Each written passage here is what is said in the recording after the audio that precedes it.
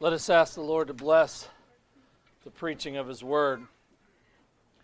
Heavenly Father, we thank You for Your Word that brings light and life to us. Please grant us understanding of You and our own hearts.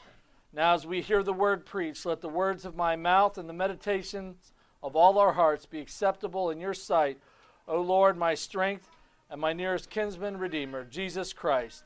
Amen.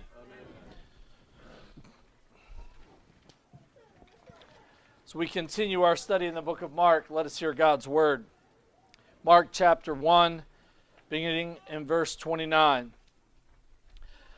Now as soon as they had come out of the synagogue, they entered the house of Simon and Andrew with James and John. But Simon's wife's mother lay sick with a fever, and they told him about her at once. So he came back and took her by the hand and lifted her up, and immediately the fever left her, and she served them. At evening, when the sun had set, they brought to him all who were sick and those who were demon-possessed. And the whole city was gathered together at the door. Then he healed many who were sick with various diseases and cast out many demons. And he did not allow the demons to speak because they knew him. Now in the morning, having risen a long while before daylight, he went out and departed to a solitary place. There he prayed. And Simon and those who were with him searched for him. And when they found him, they said to him, "Everyone is looking for you." But he said to them, "Let us go into the next towns, that I may preach there also, because for this purpose I have come forth." And he was preaching in their synagogues throughout all Galilee and casting out demons. These are the words of God. So, how many of you guys have ever had a long day? You know, one of those really long days. Maybe it was just this week. You know the kind of days I'm speaking about. It's a day where it gets going right quick into the thick of things, and then it is just one thing after another. Or as the gospel writer Mark would say, immediately going here and immediately something else happens. When you get to the end of a day like this, your memories of what you did in the morning seem more like yesterday or last week. Jesus, here in this passage, is having a long and busy Sabbath. Today's gospel reading is the second half of the same Sabbath day that we studied about last week, where Jesus goes into the synagogue and teaches with authority. And of course, you remember he was confronted with a demon-possessed man in the midst of the synagogue. Jesus doesn't argue with the demon, but rather commands him to be quiet and casts the demon out of the man.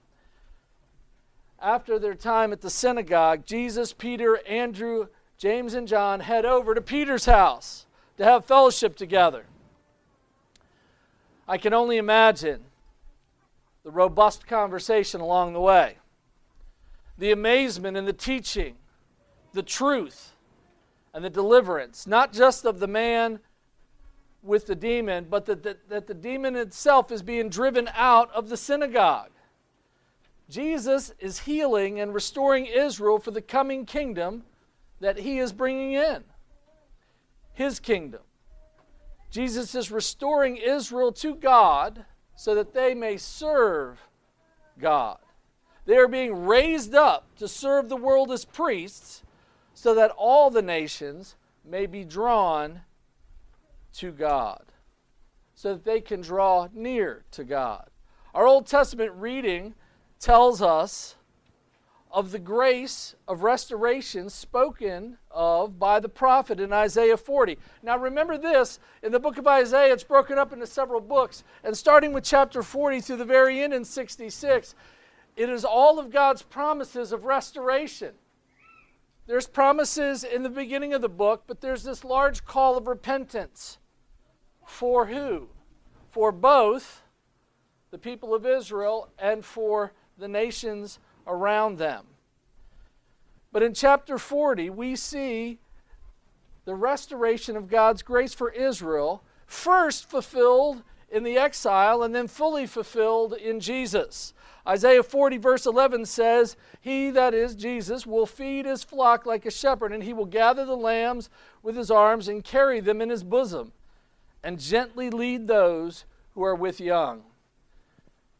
Here in this passage in Mark, Jesus is feeding the flock of Israel and will, in fact, carry all the sins and the judgments of those sins of the people on himself all the way to the cross.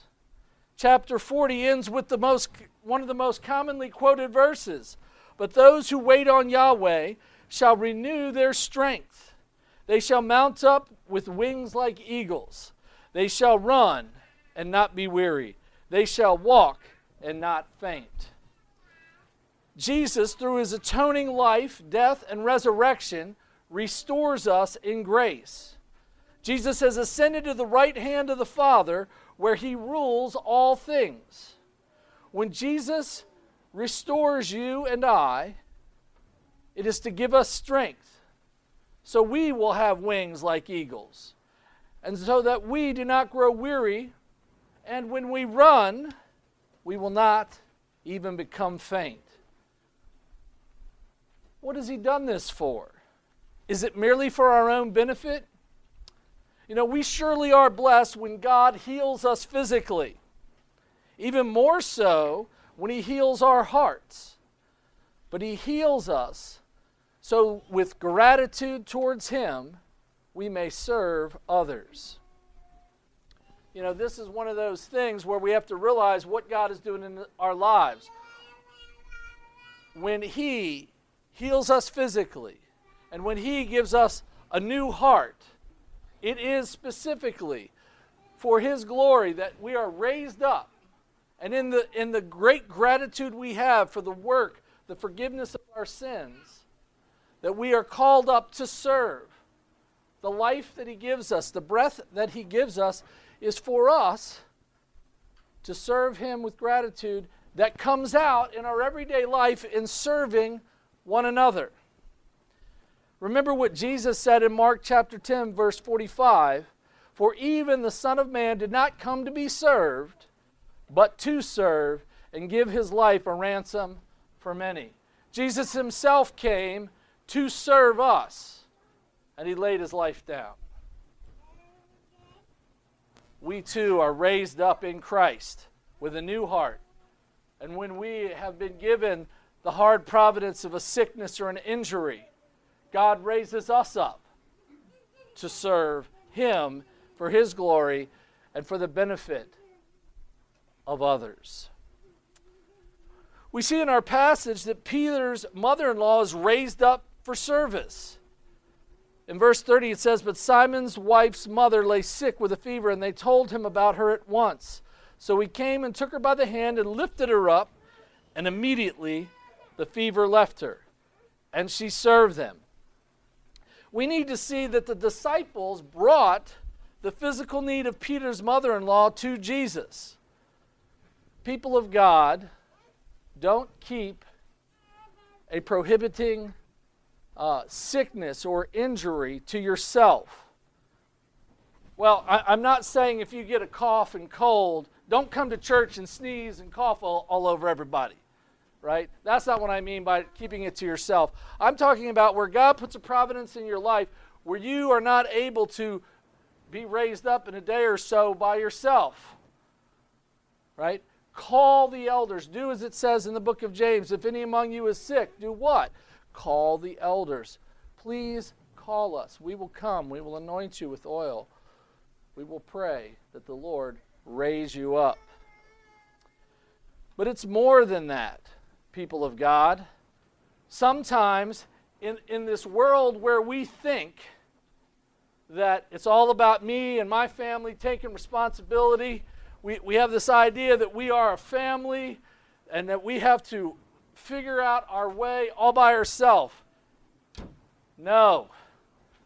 Do not keep the body of Christ from serving you. If you have needs, Call the elders, ask them to pray for you, but also let the people of God serve one another. Do not rob others for the gift for them to serve you. Do not be so full of yourself or full of a sense of independence that you must not allow anyone to help you. That is wrong, and that is sinful.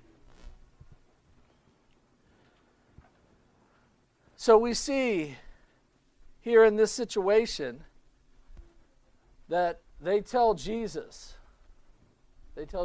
come, please pray, please pray.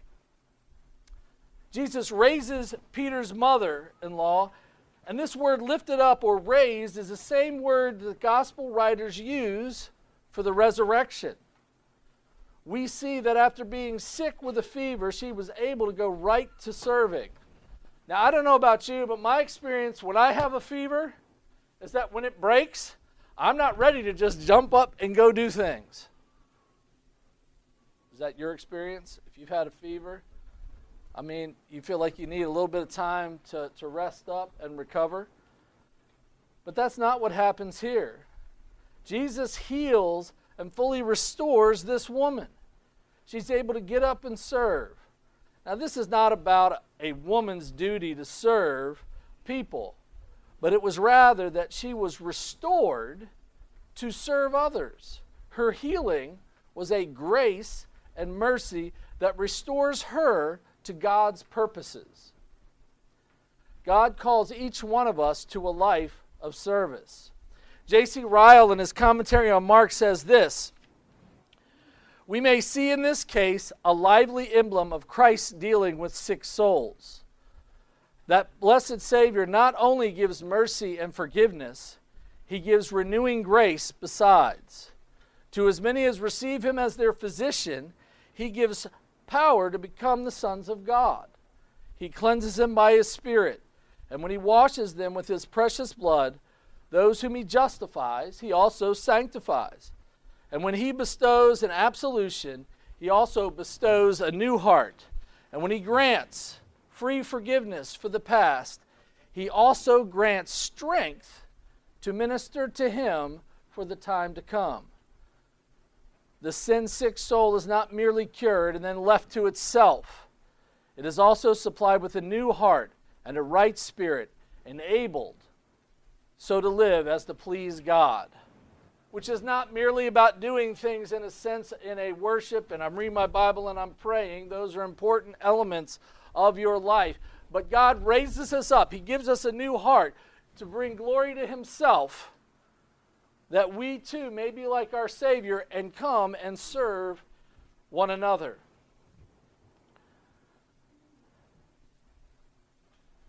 You know, the people in let me just say this to you. God heals our souls and our bodies. He's given us a new heart so that we can live to please God. And we can do this by being his priestly servants at home and throughout all the places that God takes you, and to all the people that God puts in your path. You know, as we look at this passage, the busy Sabbath turns to night, and the whole city comes to Jesus. Verse 32 says, at evening when the sun had set, they brought to him all who were sick and those who were demon-possessed. And the whole city was gathered at the door. Then he healed many. That word many is much, a great number, who were sick with various diseases, and cast out many demons. And of course, again, we see Jesus here did not allow the demons to speak because they knew him. Just a caveat here, Jesus doesn't need nor want the publicity of the demons. The people in Capernaum had found new hope. As word spread about the authority of Jesus and the deliverance of the demon spread throughout the greater area of Capernaum, these folks brought everyone they could to Jesus for healing and deliverance. Can you imagine the crowd at the door? It says the whole town. I don't know, it's probably less than 1,000, but nonetheless, 1,000 people at your door, it's a lot of folks. Now you got to think about this. What's happened? He's had a busy day there at Sabbath at the synagogue in the morning, and he's delivered the synagogue away from the demon, spoken and taught with authority. He's gone, he's prayed and restored a woman to service. They've eaten together, they fellowship together. And when the sun goes down, everybody comes out, and they're at the door. They're at the threshold. You know, it's important to note that even the people who did not completely understand the gospel brought people to Christ. Even some who had witnessed what Christ did in the synagogue, they went and told others, but they didn't totally understand what was going on. We can kind of see that, of course, because we know that Jesus' disciples weren't real clear about what was going on either. But their enthusiasm to it is much like a newly converted Christian or someone who finally begins to understand the Bible. For those of you that know the day that you didn't know Christ, and the next day, by the mercies of God, you understood the gospel, and you recognized, yesterday I was lost, and today I'm found. When that has happened to you, you're super excited. You want to tell everybody. You want to bring everyone to Christ so that they can experience the same joy and peace that you have. But you know, it doesn't just happen in that fashion. Some of you have been Christians a great while, and you've struggled, and all of a sudden the Lord gives you great understanding, more than you've ever had before, about His Word. Usually, a lot of times we find it in particular doctrines where we understand its importance in our daily lives. And then what happens? We got to tell everybody. You know this stuff we've always heard that really doesn't motivate you, that doesn't do anything for you, and doesn't really help you understand what's going on in the Scriptures? Man, the Lord's brought some folks to me, or I've heard it, or however I found it, God brought it to me, and man, I got to tell everybody about it. For a lot of young men in the Reformed world, we call this the cage stage. All of a sudden they understand the doctrines of salvation through God's providence and His sovereignty. They begin to understand things like postmillennial theology, or the fact that Jesus is Lord even now, right? They begin to understand, and man, they get almost to the point, and whether it's a newly saved Christian or someone who has a clearer understanding of God's Word, they almost become obnoxious in trying to get everyone else to see and experience what they have. They're so full of thanksgiving for the forgiveness of their sins and the understanding of God's Word, their enthusiasm drives them to tell all who will listen. And I would argue maybe even some who don't want to listen. But you and I cannot become settled in our faith. We can't become so settled that we don't act out of thanksgiving, that we don't act out of gratitude for the thankfulness for all of God's gifts. Are you thankful for God's gifts, including the forgiveness of your sins? You know, God has bestowed many good gifts to us. And we see the pattern in the Bible where it says, go and remember all the things I've done in the past for you. We get so caught up sometimes in the busyness of our lives and the stuff that's going on, we don't share, we don't tell people. And why are we not doing that? It's because we've really stopped being thankful and full of gratitude.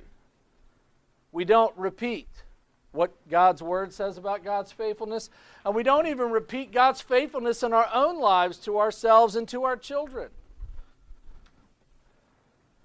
God knows our temptation to think over time that it is our works and goodness that has built our lives. Sometimes we get in a place in our faith where we think that the peace that we have and the financial blessings that we have, well, that's come out of my hard work. And that, I'm kind of good on my own. I'm handling my business. This leads to such ingratitude that we can even begin to believe that we have delivered ourselves. God, knowing that this would be a common temptation, when Moses is preaching that great sermon, He establishes Moses to say this to the people of Israel in Deuteronomy 8.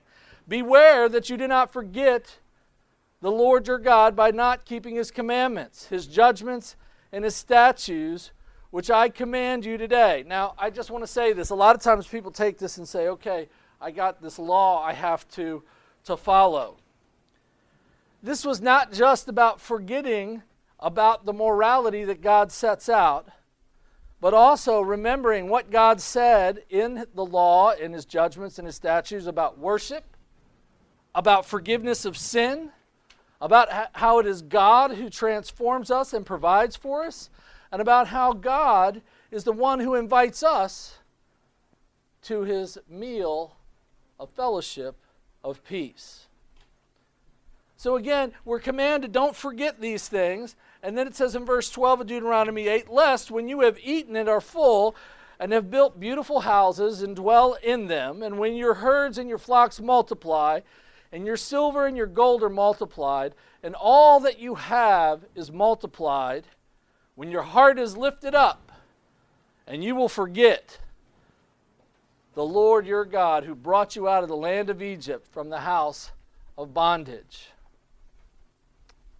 People of God, need to guard against this. It is Christ who gave us the blessing. It's Christ who saved us. It is Christ who's given us every opportunity. God himself is at work in your life sovereignly. And he called you. Don't fall into the habit of ingratitude. Our faith must not be only in our heads, but also in our hearts. That is to say, it changes our motives into action. Let us not simply be knowledgeable about Christ, but truly love him, so that our daily actions and words flow from loving Christ as Savior and King. May we not be shy about telling others of the forgiveness, grace, joy, and peace provided by the gospel of Jesus Christ. Returning to our text, after such a long day of ministry, we see that Jesus gets up early and goes out and prays in the wilderness. Verse 35 of Mark 1 says, now in the morning, having risen a long while before daylight, he went out and departed to a solitary place, and there he prayed. Jesus goes out early to pray. The word solitary place can also be translated and understood as wilderness. Remember, Jesus was tempted and defeated Satan in the wilderness and then was ministered to by angels. Jesus goes out to pray, having disrupted, shut up, and cast out demons. Jesus went to pray, remembering that he speaks the words of the Father. He looks to his Father with his petitions. You know, in the Gospel of Mark, this is the only place where we see Jesus praying early in the morning. It's not a mandate to pray early in the morning, but it does tell us some things. You know, in the busy times of our life, finding time to pray can be tough. It's finding that time where no one is clamoring for you. So getting up early can be a good time to pray, and it may be your best time to pray. I certainly would commend to all of you, if you wake up, and even if you don't have much time right then to pray, you can easily pray the three-part prayer. We talked about this last year when we were looking at the book of Ephesians.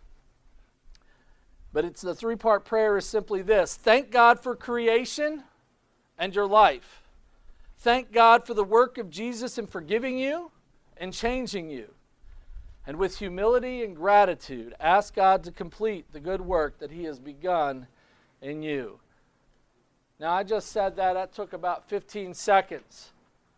So if you're a busy mom and all of a sudden all your kids are up, you have time to pray this prayer. Look out the window. Thank God for his creation, for the life he's given you that day. You'll be framing out your day in the business of parenthood, in military service, or the demands of your responsibilities. We must remember that Jesus withdraws to the wilderness as he clears the way of the kingdom through preaching, healing, and casting out demons. But you know what else he's doing there? He is carrying our sin. He has seen the sin of the people of Israel, and he is healing them from the consequences of their sin. To what end? so that they can be reconciled to the Father. Remember, we mentioned this before, how all of these things that you see Jesus healing the people of are all things that made you unclean and unable to enter into the temple. So while he's establishing his kingdom, while he is raising people up physically to serve others, he's also clearing the way for them to return to the sanctuary of God at the temple. And what is he doing for us? He's healing us from the consequences of our sin, so that we too can be reconciled to the Father. Isaiah 53, beginning of verse 4 says, "Surely he has borne our griefs and carried our sorrows. Yet we esteemed him stricken, smitten by God, and afflicted. But he was wounded for our transgressions. He was bruised for our iniquities. The chastisement for our peace was upon him. And by his stripes we are healed." All the while, Jesus is healing, preaching, and restoring. He is grieved at the sin and the consequences of sin that he sees in Israel. He is truly bruised and afflicted and wounded for our transgressions and iniquities. That's our sin. We are healed and restored to true life by what Jesus did on the cross. Returning to our narrative, all of these enthusiastic people are hunting for Jesus. We see in verse 36 of Mark 1, "And Simon and those who were with him searched for him, and when they found him, they said to him, 'Everyone is looking for you.'" Can you imagine the disciples, when they came upon Jesus, they were excited to say, "Everyone is looking for you." You know, they're kind of implying here, hey, we've got some traction. People want you to come back to Capernaum and stay a while.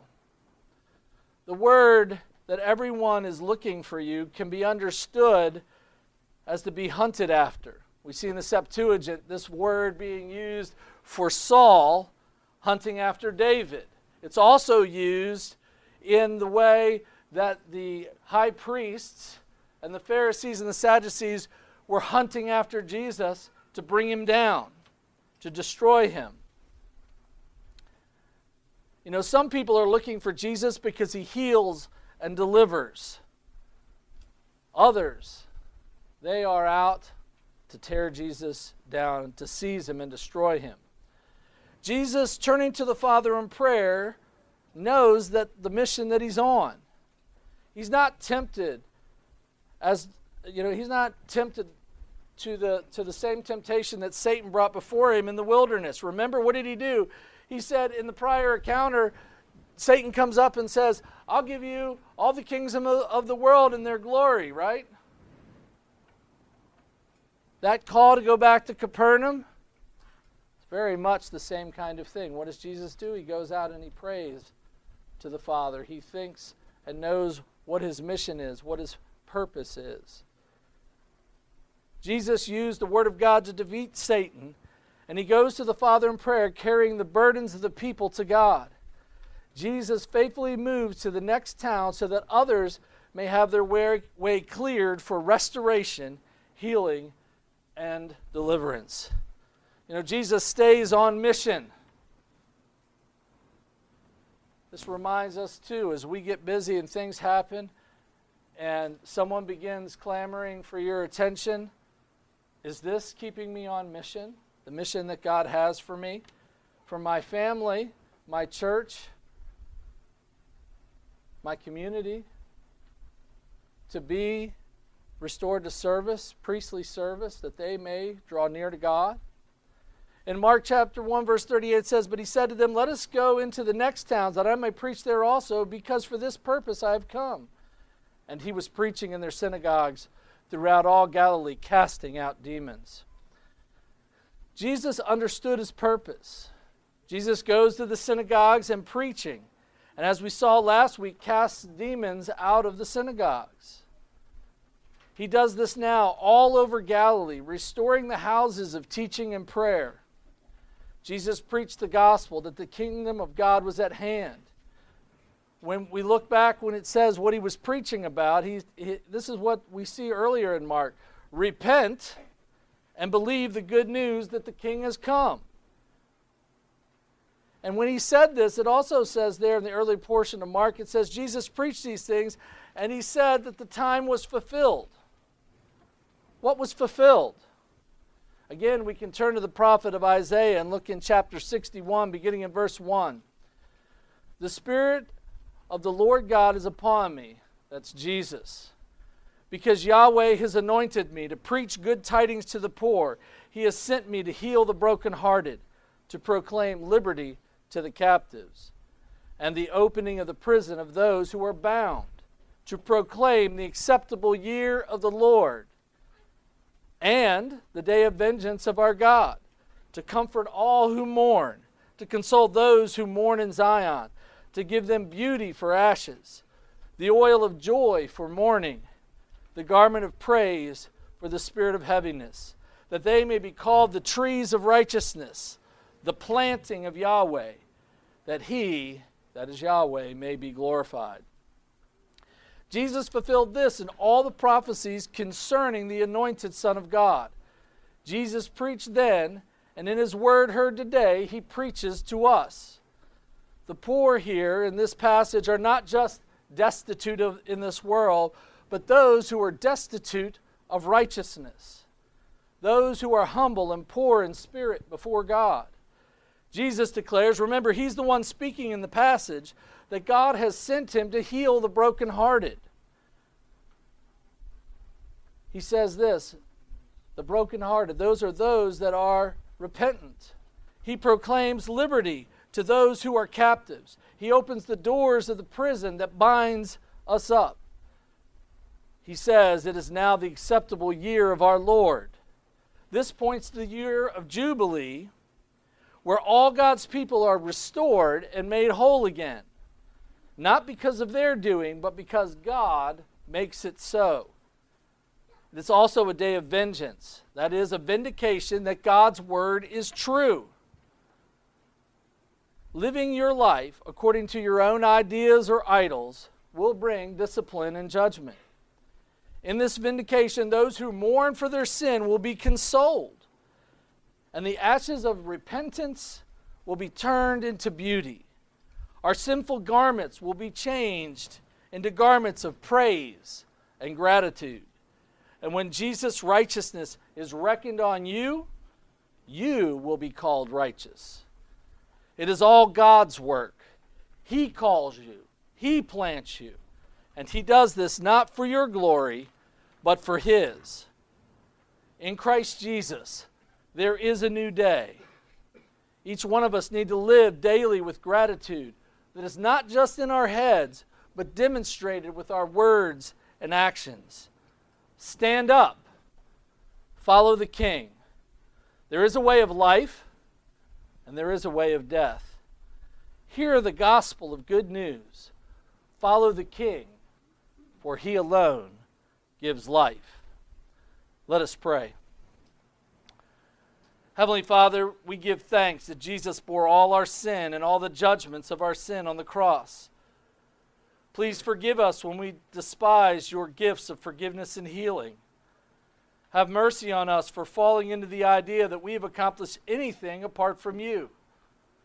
We petition you, Lord, for how we so often live by grumbling and complaining, to deliver us from it. We ask that you would be gracious to us and allow us to live with thankfulness and gratitude for your glory and praise. We ask these things for the sake of your Son, Jesus, our Lord and Savior, who reigns with you and the Holy Spirit forever and ever. Amen.